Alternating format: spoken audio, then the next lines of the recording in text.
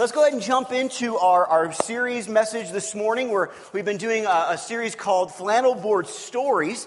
Basically, this series is taking a lot of the stories that a lot of us probably know. Now, you may not, and that's okay. But some of the more well-known stories, and allowing God, allowing the Holy Spirit to really kind of come and breathe some fresh life and some fresh revelation from these stories that we know. We've been talking about different ones. We talked about creation. We talked about Abraham. We talked about Noah. And today we're going to tell the story of Elisha. We're going to tell the story of Elisha. But before we do, let's pray. Father, I come to you right now, and God, I need you to help me to communicate the things that you want me to communicate. I believe that you placed this message on my heart for this Sunday, for these individuals. You knew that they'd be here. You've been preparing their hearts. And Father, I pray now that your Holy Spirit would just, that my words would stop, and that the words of the Spirit would just come out. Because that's what changes hearts. That's what changes lives. It is not my words, but your words. And so, Father, I pray that you would just continue to be here and speak through me to help us in this moment. We love you and we thank you in Jesus' name. Amen. Now, so let's kind of start off. We're going to tell the story of Elisha. Now, there's lots that we could talk about. There's lots of great stories that deal with this major prophet in the Old Testament. But today we're going to tell a story that's found in 1 Kings chapter 18. Now, in 1 Kings chapter 18, the story that we're going to tell, I need to give you a little bit of background information so that you kind of understand the whole of the story. But basically, there is a king and queen that is one of the worst that the people of Israel have ever experienced, and it's King Ahab and Queen Jezebel, okay? If someone calls you an Ahab or a Jezebel, that is not a compliment. These were some of the worst kings that they ever had. They turned the people's hearts away from God onto false idols and false religions, and it was just a mess, and it was really starting to cause some problems in the country and in the situation. So Elijah comes, and to make a long story short, Elijah prays, and God prevents it from raining, okay? Now, we don't know exactly how long it doesn't rain, but according to Jewish tradition, it's about 3.5 years. So for 3.5 years, it has not rained. People are starving. It is a mess. It is a big deal. And obviously it is happening because Elisha has prayed to God, and God has turned off the waterworks, as it were, and has been going through, that's what the situation is. And so Elisha is now called by God. God says, listen, I want you to present yourself to the king. I want you to go to Ahab, and I want you to it's time to let this showdown kind of take place, okay? And that's kind of where we are in the story. And so we're going to pick it up here. Now, we won't read the entirety of the story. We're going to jump around a little bit, but I want to kind of give us the idea of understanding what the story really is. So here we are, 1 Kings 18, starting with verse number 17. It says this: When Ahab saw Elisha, Ahab said to him, "Is it you, you troubler of Israel?" Now, I want to stop there for just a second. I want us to stop because we've kind of been doing this as we looked at the story. It's interesting here that Ahab is the issue. Ahab is the problem. Ahab is the individual that has caused so much of this problem and so much of these issues and so much of this no rain situation. But what does Ahab do? Ahab looks at Elisha and basically blames him. You're the issue. You're the problem. You're the situation that the issue is. And it's kind of funny because, you know what? We haven't really changed as people, have we? Things are happening in our life that aren't great. Things are happening that are not fun. And you know what? Unfortunately, we don't stop and look in the mirror and go, okay, what maybe do I need to change? What do I need to do? We try to find that scapegoat. We try to find that individual. Oops, I almost knocked my mic off. And we blame them. Hey, folks, listen, we got to start here. We got to start with our hearts. We got to start with our lives and say, okay, Father, what do I need to look at? What do I need to see? But Ahab doesn't. Ahab starts and, it's you. It's your issue. You've caused all this problem. He answered, I have not troubled Israel, but you have, and your father's house, because you have forsaken the commandments of the Lord and followed the Baals. Now, therefore, have all Israel assemble for me at Mount Carmel with the 450 prophets of Baal and the 400 prophets of Asherah who eat at Jezebel's table. So, here's what's going on. obviously, it is now time for the showdown, okay? I don't know about you. I don't know if you like certain types of movies. For some reason, I think I'm going to blame, well, I shouldn't blame my father, but my father really likes these, and I'm starting to like them as well. I'm starting to like the old Westerns. You know what I mean? John Wayne and all the guys. And you know what? There's always that showdown at the end. And so here it is. We're going to have a showdown. We're going to have a moment. And so Elisha is saying, I want you to get all these people. I want you to get all these prophets. And we're going to go and we're going to have a showdown at Mount Carmel. Now let's continue at verse number 20. And it says this. So Ahab summoned, now this is interesting, all the people of Israel. Okay? So this is a nationwide event. This is a big situation. He gets them all and the prophets to Mount Carmel. Then Elisha stood in front of them and said, how much longer will you waver, hobbling between two opinions? If the Lord is God, follow him. But if Baal is God, then follow him. But the people were completely silent. The people were completely silent. What a sad state of affairs those people find themselves in. They're silent. This is a pretty simple statement. If God's God, let's follow him. If this guy's God, we'll follow him. Let's make a decision today. Let's not waver anymore. And let's not try to follow God here on Sunday and then live like the devil all week long. You know what I mean? Let's make a decision. And that's what he's calling these people to. It's time to make a choice. It's time to make a place and a stand, draw a line in the sand and say, you know what? This is it. This is true. This is right. So let's continue now at verse number 23. So this is it. That's what he says. So now we're getting ready to have this showdown. So Elisha says, now bring 2 bulls. The prophets of Baal may choose whichever one they wish and cut it into pieces and lay it on the wood of their altar, but without setting fire to it. I will prepare the other bull and lay it on the wood on the altar, but not set fire to it. Then call on the name of your God, and I will call on the name of the Lord. The God who answers by setting fire to the wood is the true God. And all the people agreed. So we've got this picture in our mind. We're going to have this showdown. We're going to get everything prepared. We're going to have 2 altars set up, and we're not going to light it on fire. And the God that can light it on fire, do supernatural expression of power and strength, then that's God. Okay? So that's the situation. Now, this is interesting here because there's a couple things that Elisha allows to happen that maybe you missed. Number one, the prophets of Baal get to go first. Now, why is that important? Quite simply, here's what happens. Let's say they go first, and that actually happens. Baal somehow, which doesn't, okay, actually fire comes down. Well, that's it. Game over, right? Because at that point, what are you going to do? You lost. He lets them choose the bull. He says, you can pick. You can do whatever you want.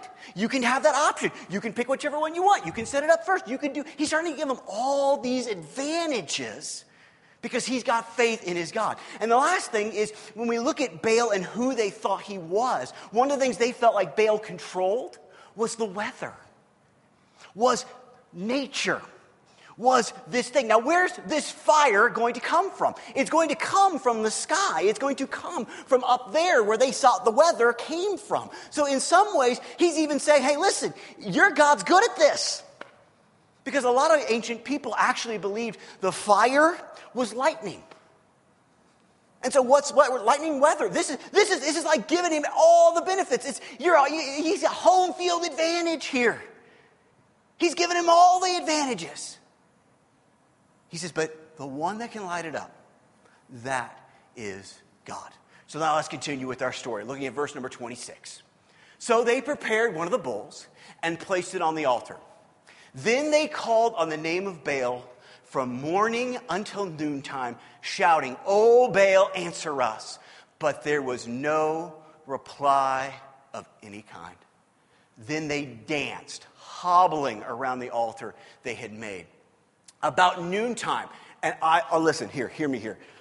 This is one of my most favorite portions of Scripture just for the comic value of this moment, okay?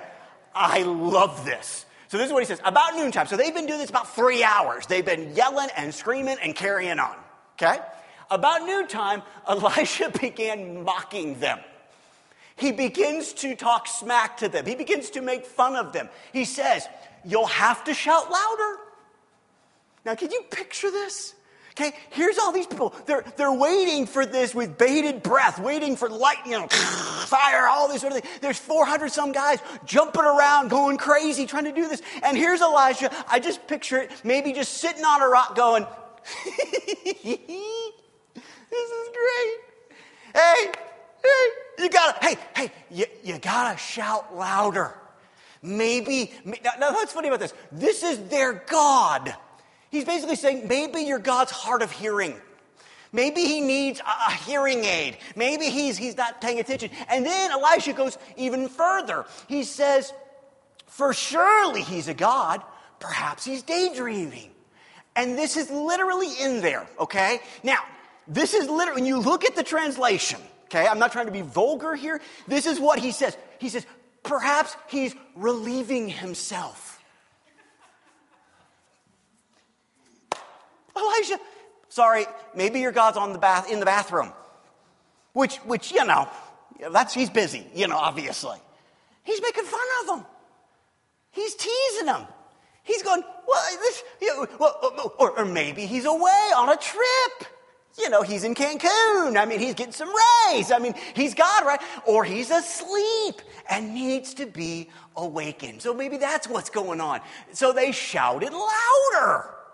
And following their normal custom, they cut themselves with knives and swords until the blood gushed out.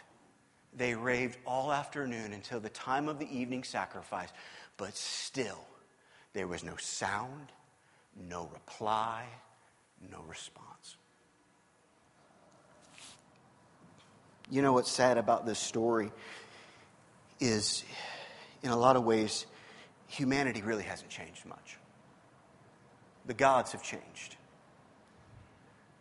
But the way we respond to them and the way we react to them, one of the things that I look at when I see our culture and see the world that we live in, it's amazing how many people have fervent, dedicated gods that they follow. And we've talked about this before. It's amazing the anger that I feel like our world has today. And one of the reasons I believe the anger is so prevalent is because they are killing themselves literally and figuratively, serving their gods, and there's no response, there's no sound, there's no reply. And they are so frustrated.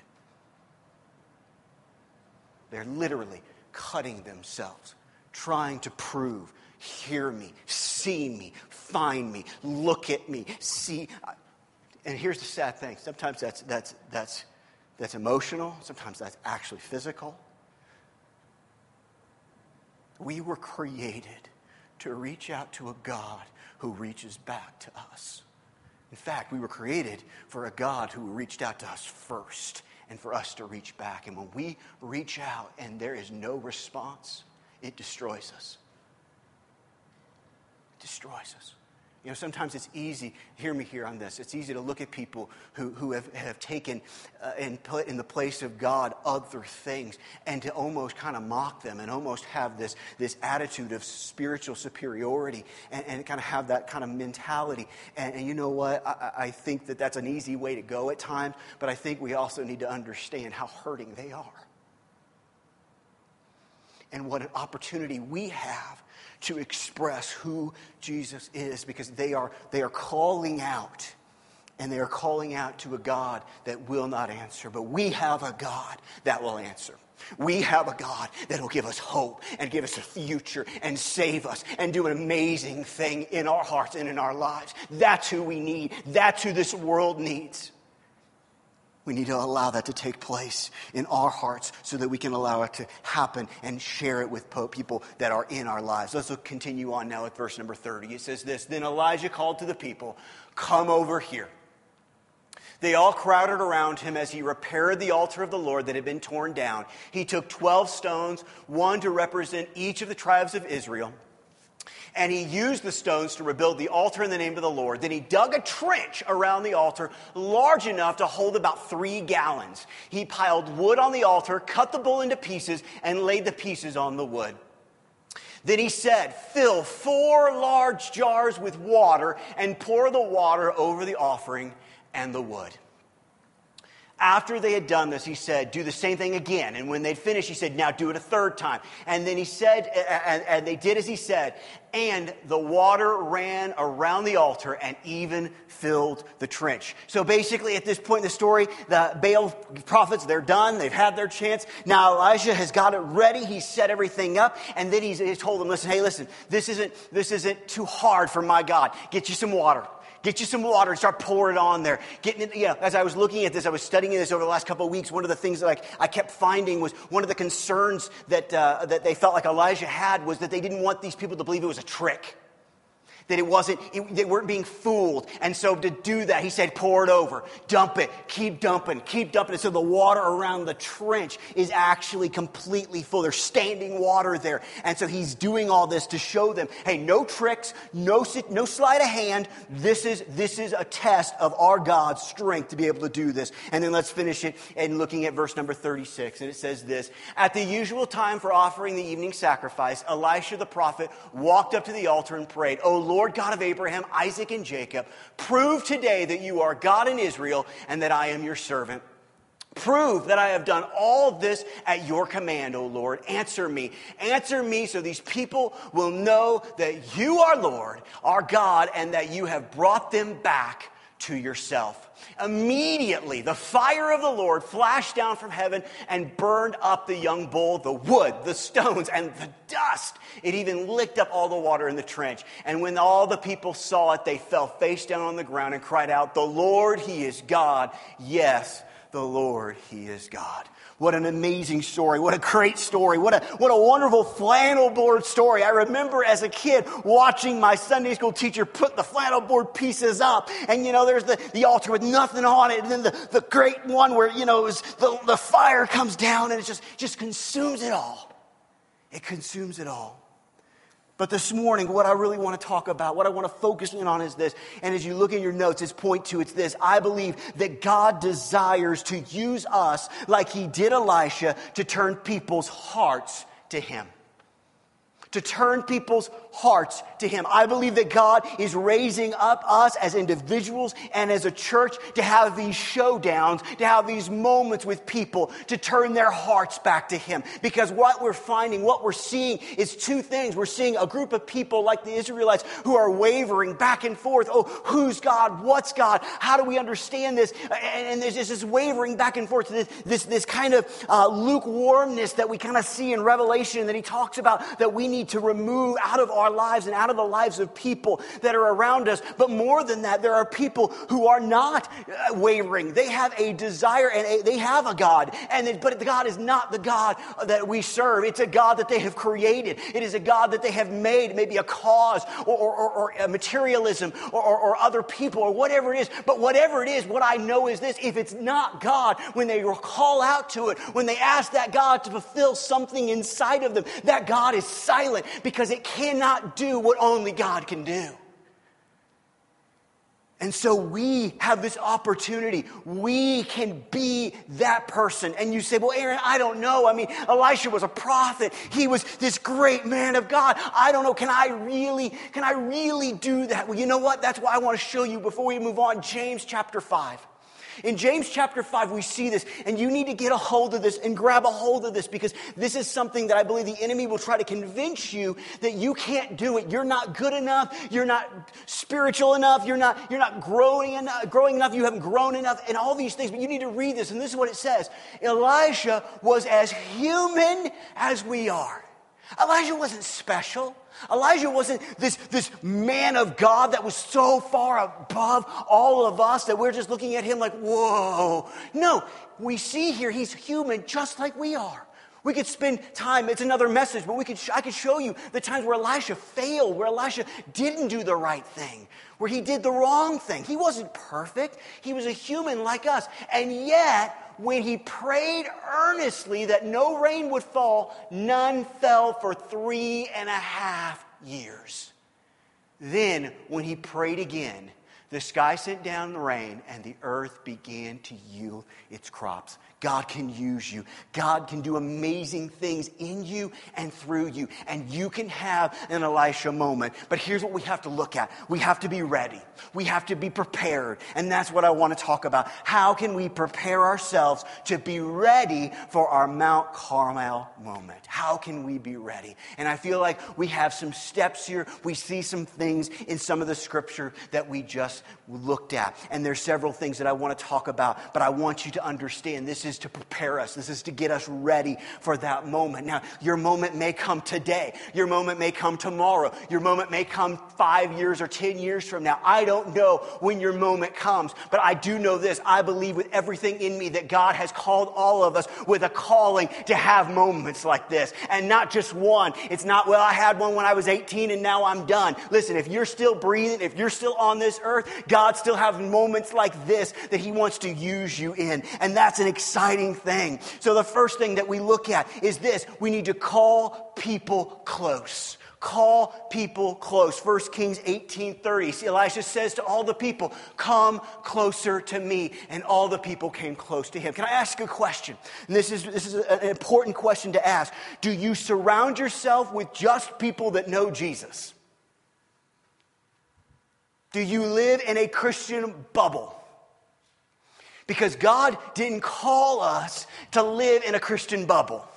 You realize that? Jesus, when he commands us to go, he says, go to Jerusalem, go to Samaria, get out of this area. Don't be afraid to reach out. Listen, if we're going to have these moments, we're going to have to be willing to call people close to us, bring them near, say, hey, listen, I want you to watch me. I want you to watch my life. I want you to see what God is doing in me and through me. Listen, the Christian life cannot be one that's an island. It was never intended to be that way. It cannot be one that's afraid of people, that says, you know what, they could hurt me, or they may laugh at me, or they may not understand me, or they might think I'm intolerant. Listen, we can't live that way. God didn't call us to be that way. He called us to be a light in a dark place. Light and darkness have to be different.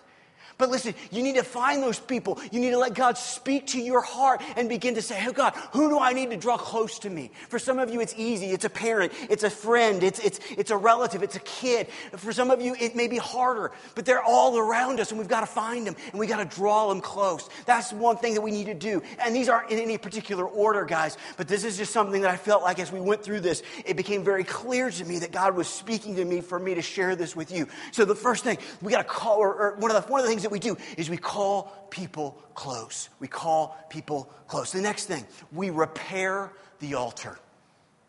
We repair the altar. Look at this in 1 Kings. What's he do? First, he repaired the altar of the Lord that had been torn down. Now here's the thing, and this is in your notes, and you need to catch this, because altar to us is kind of something we don't necessarily understand as much because we didn't live in this time. But listen, the altar is symbolic of sacrifice and obedience in our lives. Okay? Listen, if you want to have your moment, if you're going to have that moment where God uses you to do some amazing things, you're going to have to be a person that sacrifices and it's obedient to God. Because that's what that altar represents. So as you look at your life, do you see those things? Do you see those things in taking place on a daily basis? And let's be honest, okay?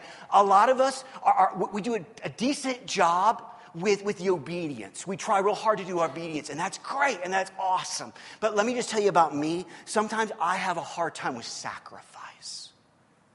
I want it to be Aaron's way. I want to do the things that Aaron wants to do.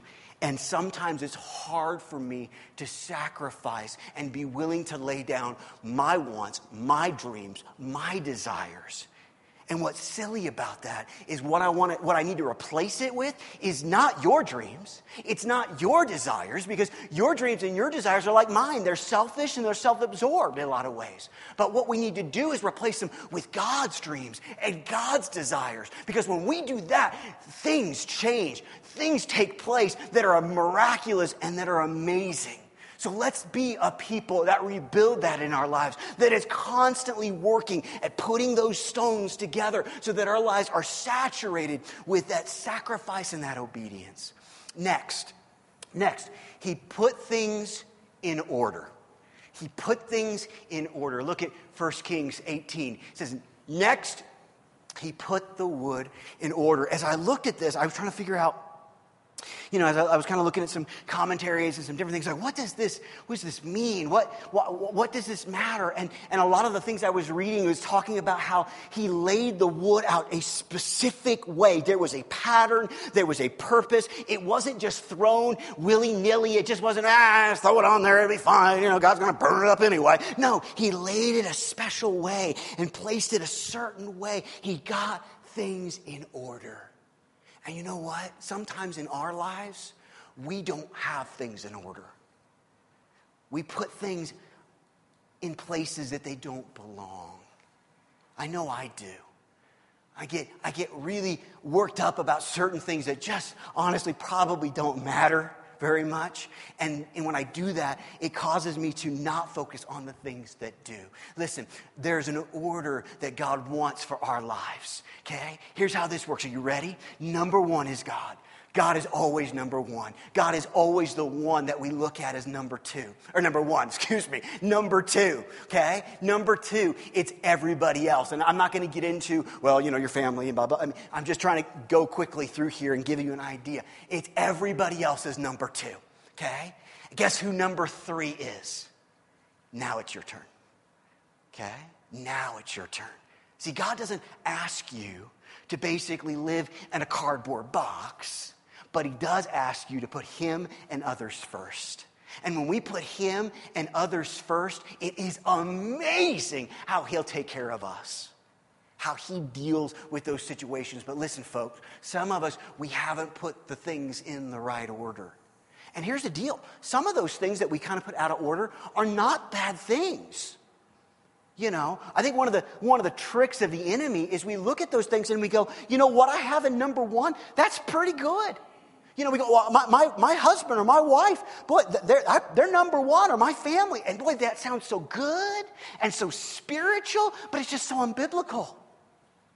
Because what you're doing in that moment is you're asking your husband, your wife, your family, your kids to fulfill a role that they were never created to fulfill. And what that does is bring disappointment, frustration, anger. Let's put God first. Let's put him first. And when we do that, Scripture tells us that everything else will be added to us. But we've got to get it in the right order. The next one. Put all the pieces on the altar. Put all the pieces on the altar. You know what we're really good at as human beings? And some of us are better at it than others, is we compartmentalize very well. We're able to piece out things. This is how I act here. This is what I do here. This is how I, let me help you with this. Let me show you how this is possible in your lives, okay? If you had somebody at work and you were talking to them about something, and you were talking to maybe someone that you hold in very high regards as being a spiritual leader or a spiritual giant in your life, do you talk to them the same way? Do you say the same things? Do you laugh at the same jokes? Does that make sense? And a lot of times we don't do that. We say, okay, God, I'll give you this piece. I'll give you this piece, but I won't give you this piece. This piece is mine. This piece belongs to me. And God is asking us, hey, listen, I want all the pieces. I want every part of who you are on that altar. I want you to give it all, not hold back stuff, not say, you know what, this is mine, God. I'll give it 95%, God, is all yours, but that 5%, oh, it's just mine. It's so precious to me, and I just want it, and it's mine, and it belongs to me. No, God wants it all. And God doesn't want it all because he's selfish or he's greedy, but God understands when we give him all of us, He begins to do things through us at 100%. I want God to do through me at 100% capacity. I don't want God to take 50% and use 50% of me. I want God to use all of me. But you know what? It's easy to hold on to those pieces and say, no. I want this for me. The next one, we need to move in faith. We need to move in faith. This is where in Kings, 1 Kings 18, 33 to 35, this is when he begins to pour water out. And he says, just dump it. Just keep dumping it. Just keep going. Do it one time. Do it two times. Just keep dumping it until the water is full. Why? Why does Elisha do that? I believe very simply, Elisha believed, hey, it's no harder for God to send fire down and catch something that's dry as it is wet. He believed that God had the ability not to just do the minimum, but do the maximum, to do more than we could even hope, dream, imagine, or think. So he's like, hey, you know what? Go ahead, drench it down. Do you have that type of faith? Because a lot of times the faith we have is faith we can manage. Faith that we can understand. Faith that basically says, God can handle this, but we sometimes live a life that says God can't necessarily handle that. God wants us to have a life in Him and a faith in Him that says, you know what? It doesn't matter how hard, it doesn't matter how difficult it is. I know my God will answer. I know my God will do amazing things, and drench it. Drench it. What type of people? How could God use a group of people that basically say, you know what? I don't just believe my God for a miracle. I don't just believe my God for the supernatural. I believe that He can do it far beyond anything I can hope, dream, or imagine. That's an amazing faith. And God wants us to have that type of faith. The next one, we need to be a person of prayer. Okay? We've got to be people of prayer. You want to change things in your life and in this world and in our community, it starts on your knees. It has always started on your knees. It will always be on your knees. You say, well, shouldn't we be doing this or shouldn't we be doing that? Yeah, maybe we should. But you know where we get our marching orders? We get them when we're on our knees where God says, this is what I have for you to do. How's your prayer life? What's it look like? And please say, I pray every day, and that's awesome. That's great. Are you away from the dinner table when that happens? Got me? You know what I mean? And you go, well, I don't pray as much as... No, hey, we all could do better. This isn't a rebuke. This isn't a horrible, terrible person. But this is understanding that this is our lifeline. If you want... Listen, hear me here, okay? In about 8 months, maybe 7 months, doesn't matter. We're going to be voting. Can I ask you a question? Which do you put more thought into, and which do you think is going to change this country more? Your vote or your prayers? Which is it? Now, I'm not saying don't vote. Please, go vote, okay? That's important. But hey, let's be praying. Let's pray for our leaders. Let's pray for our government. Let's pray that God will heal our land. But it starts in prayer. Let's be people of prayer. There's two more. The next, follow all the instructions. Look at 1 Kings. This is what he's asking. Prove that I have done all this at your command. I love this. Because what Elisha is saying here is, listen, this wasn't my idea. I didn't do it. A lot of times what I feel like we have this mentality in the church that we got to get together and this is fine and this is good, and we got to have our brainstorming sessions and we got to, okay, God, what is this and that? And we got to come up with our 4-step plans, and there's nothing wrong with that either. Don't misunderstand me and all these sort of things. And it's like we forget to even invite God to the meeting. Elisha here says, listen, I didn't do this because it was my idea. I didn't do it because it was a great idea. I didn't sit there and getting fed by ravens going, you know what would be really awesome? We had this revival type thing, we'll invite everybody to the Mount Carmel, and man, it'll be awesome, and I'll be there, and I'll have a 3-piece suit on, and I'll walk around real fast. Well, I walk around real fast anyway, but we'll get excited, and then we'll call down the fire. Ta-da! Now, is that kind of, in some ways, without the embellishment, what happened? Yeah, it is. But you know what? It was done because that's what God said.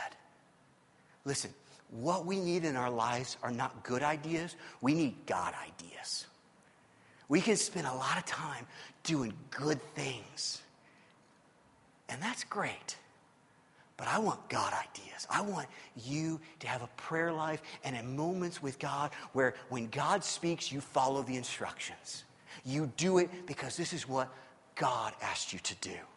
Even though sometimes it doesn't make sense. Even sometimes you're going, hey, God, wait. I mean, can you imagine Elisha here? I mean, I believe he was a man of faith and I believe he saw amazing things. But remember, he was human. He's in there, okay, God, now let me get this straight. You want me to go to the king who has the authority to chop my head off and has been searching for me to kill me. That's what you want me to do. And then you want me to go against 400 plus other people and other prophets, and you want me to bring all the children of Israel who know the power really resides with the king, and the king says, hey, I want you to kill either this prophet or I'm going to kill you. They're going to come after me. And then you want me to do, and then fire, and then you what? And he did it. He followed it to the letter. Let's be people that follow the instructions. You say, Aaron, where do I get the instructions?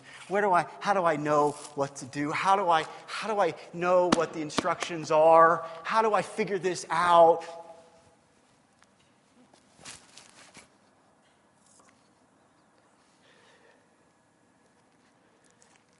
This is your instruction manual. But you got to read it. You got to be in it. And here, I'll go one step further. It's not necessarily just reading it. It's studying it. It's digesting it and taking those moments and experiencing it. So, hey, listen, get your instruction manual out. Know what God's called you to do. Know what God's asked you to do. And then the final thing, and this is important. If the worship team wants to come back up, we're going to close. You need to understand the purpose. Okay, you've got to understand the purpose. Because here's the thing. If you're gonna take up archery, okay, some really, really bad things will happen if you're not shooting at a target. Okay? If you say, I think I'm gonna just take up archery. Are you ready? Here we go. You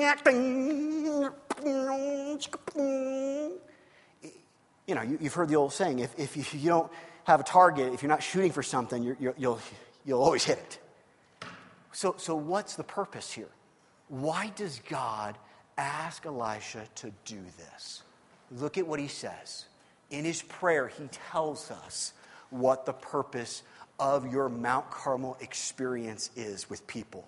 It says this, hear me, O Lord, hear me. And here it is, that this people may know that you are the Lord God. That's number one. We don't do these things. We don't have Mount Carmel experiences so Elisha can be puffed up and look good. We do these things because we want people to know there is a God. And he's our God. And that our God is good. And that our God is loving. And that our God is kind. And that our God made a way where there was no other way. And you know what I found sometimes? And I'll just speak for me and for people like me in the ministry of pastors. We try to have these Mount Carmel experiences in our church. But the problem, quite honestly, is the purpose is not to make God great. It's to make us great. It's not to make Jesus known. It's to make our churches known. And you know what? I think one of the reasons we're not seeing more of these types of moments in our churches here in America is because we've got the purpose wrong. We've stopped forgetting that it's not about us and it's not about our wants, our desires, or making our name great. It's about making God's name great. So you've got to start there. God, I'm not doing this for any other reason but because I want you to be known. Because I know you are the only God. You are the only way through which men can be saved. And the next one, and that you have turned their hearts back to you. Turned their hearts back to you. Why does all this happen? It happens because God wants to be known and he wants to rescue hearts. He wants to change who we are. He wants to go and he wants to. Why did Jesus come? He came to find lost things. He didn't come for the healthy, he came for the sick. He came to do amazing works. He came to take hearts of stone and hurt and pain and change everything. But if we miss the point, if we miss the purpose, if we miss that, we'll miss those moments where God desires to not, listen, this isn't just about changing a person, even though that's where we start. This changed everything. God wants to use you to do that type of things. He wants to use you to bring people back, to change their hearts, to turn themselves back towards God. And we're going to finish with Jeremiah. It says this. This is what God speaks. He says, I will watch over and care for them. This is such a beautiful scripture. This is God speaking, yes, to Israel, but and it's as extension to us today and to all humanity. I will bring them back here again. I will build them up and not tear them down. I will plant them and not uproot them. I will give them hearts that recognize me as the Lord. They will be my people, and I will be their God, for they will return to me wholeheartedly. Can you do me a favor? Let's all close our eyes, and they're going to spend a time of just prayer and intercession, but I want to remind you of something. When you accepted Jesus, when you allowed him to come in and do all the things, you know what you did? You know, you gave him your heart. We always tell the little kids that. I'm going to ask Jesus into my heart. I'm giving him a heart. But you know what? Another way to say that is like we see in Jeremiah here, is this idea that we have returned to him wholeheartedly. But I believe that there are people in your life that God has placed in your life to be instrumental in that moment in their life where they return to God wholeheartedly. Maybe they know him a little bit and they've experienced him in the past, but they've walked away. Maybe they don't know who Jesus is. Maybe they're not quite sure what this whole thing is. Maybe they're people that, like the prophets of Baal, are very fervent in their belief, very strong in their belief. Hey, listen, God wants to change their hearts too. There is no one that is too far from the reach of God's grace. No one's too far. If they're breathing, there's a chance. And God wants to use you, and he wants to use me for that type of moment in the lives of people, in the lives of our family, and in the lives of this community. But you know what, folks? Hey, we got to get ready. We got to prepare. A lot of times we'll look at other churches or other people and we'll go, wow, look how God's using them. And wow, well, God, there's such an anointing on them. And there's such an anointing on the church. And we're seeing this moment that God is using them today. What we don't see is the last 20-some years possibly where God was preparing them and getting them ready. We're just seeing the end result. And we can't focus on the end result. We got to get ready, because when the timing comes, it's not what we're doing. It's not what God's saying or our plans. It's God saying, it's time to go. It's time to present yourself to the King, because I'm going to do something great. I'm going to do something mighty. I'm going to show up and show off and show my power and my love. I'm going to show them that I can want them back, that I can bring them home, and that they can experience the life-changing grace, mercy, and love of God. And God wants you to be the Elisha in their lives. Does that scare you? Because it ought to. It scares me. I'm like, oh my goodness, God, I'm not ready. God, I'm not. Hey, here's the thing. On your own, you cannot do this. But with God, all things are possible. All things can be done. But we got to get ready. We got to prepare. And maybe for some of you, you're ready and your day's today. Maybe it's tomorrow. Maybe it's in a week. I don't know. For some of you, maybe it's a couple years away. But you know what? Your day's coming. Your day is coming. And I want us to be ready. I want us to be ready. So here's what we're going to do. I want to pray with you and over you.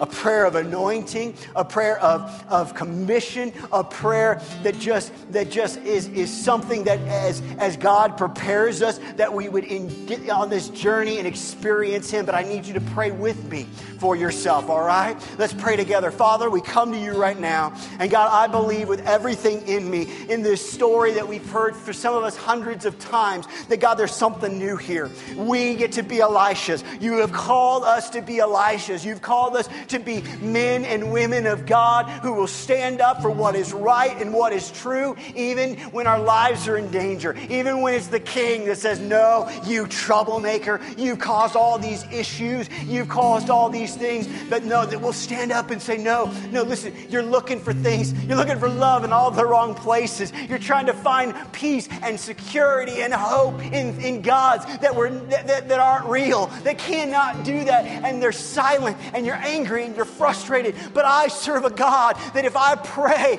I earnestly go before Him, He'll send lightning down, He'll send fire down, He'll consume it all, and He'll change you as He's changed me.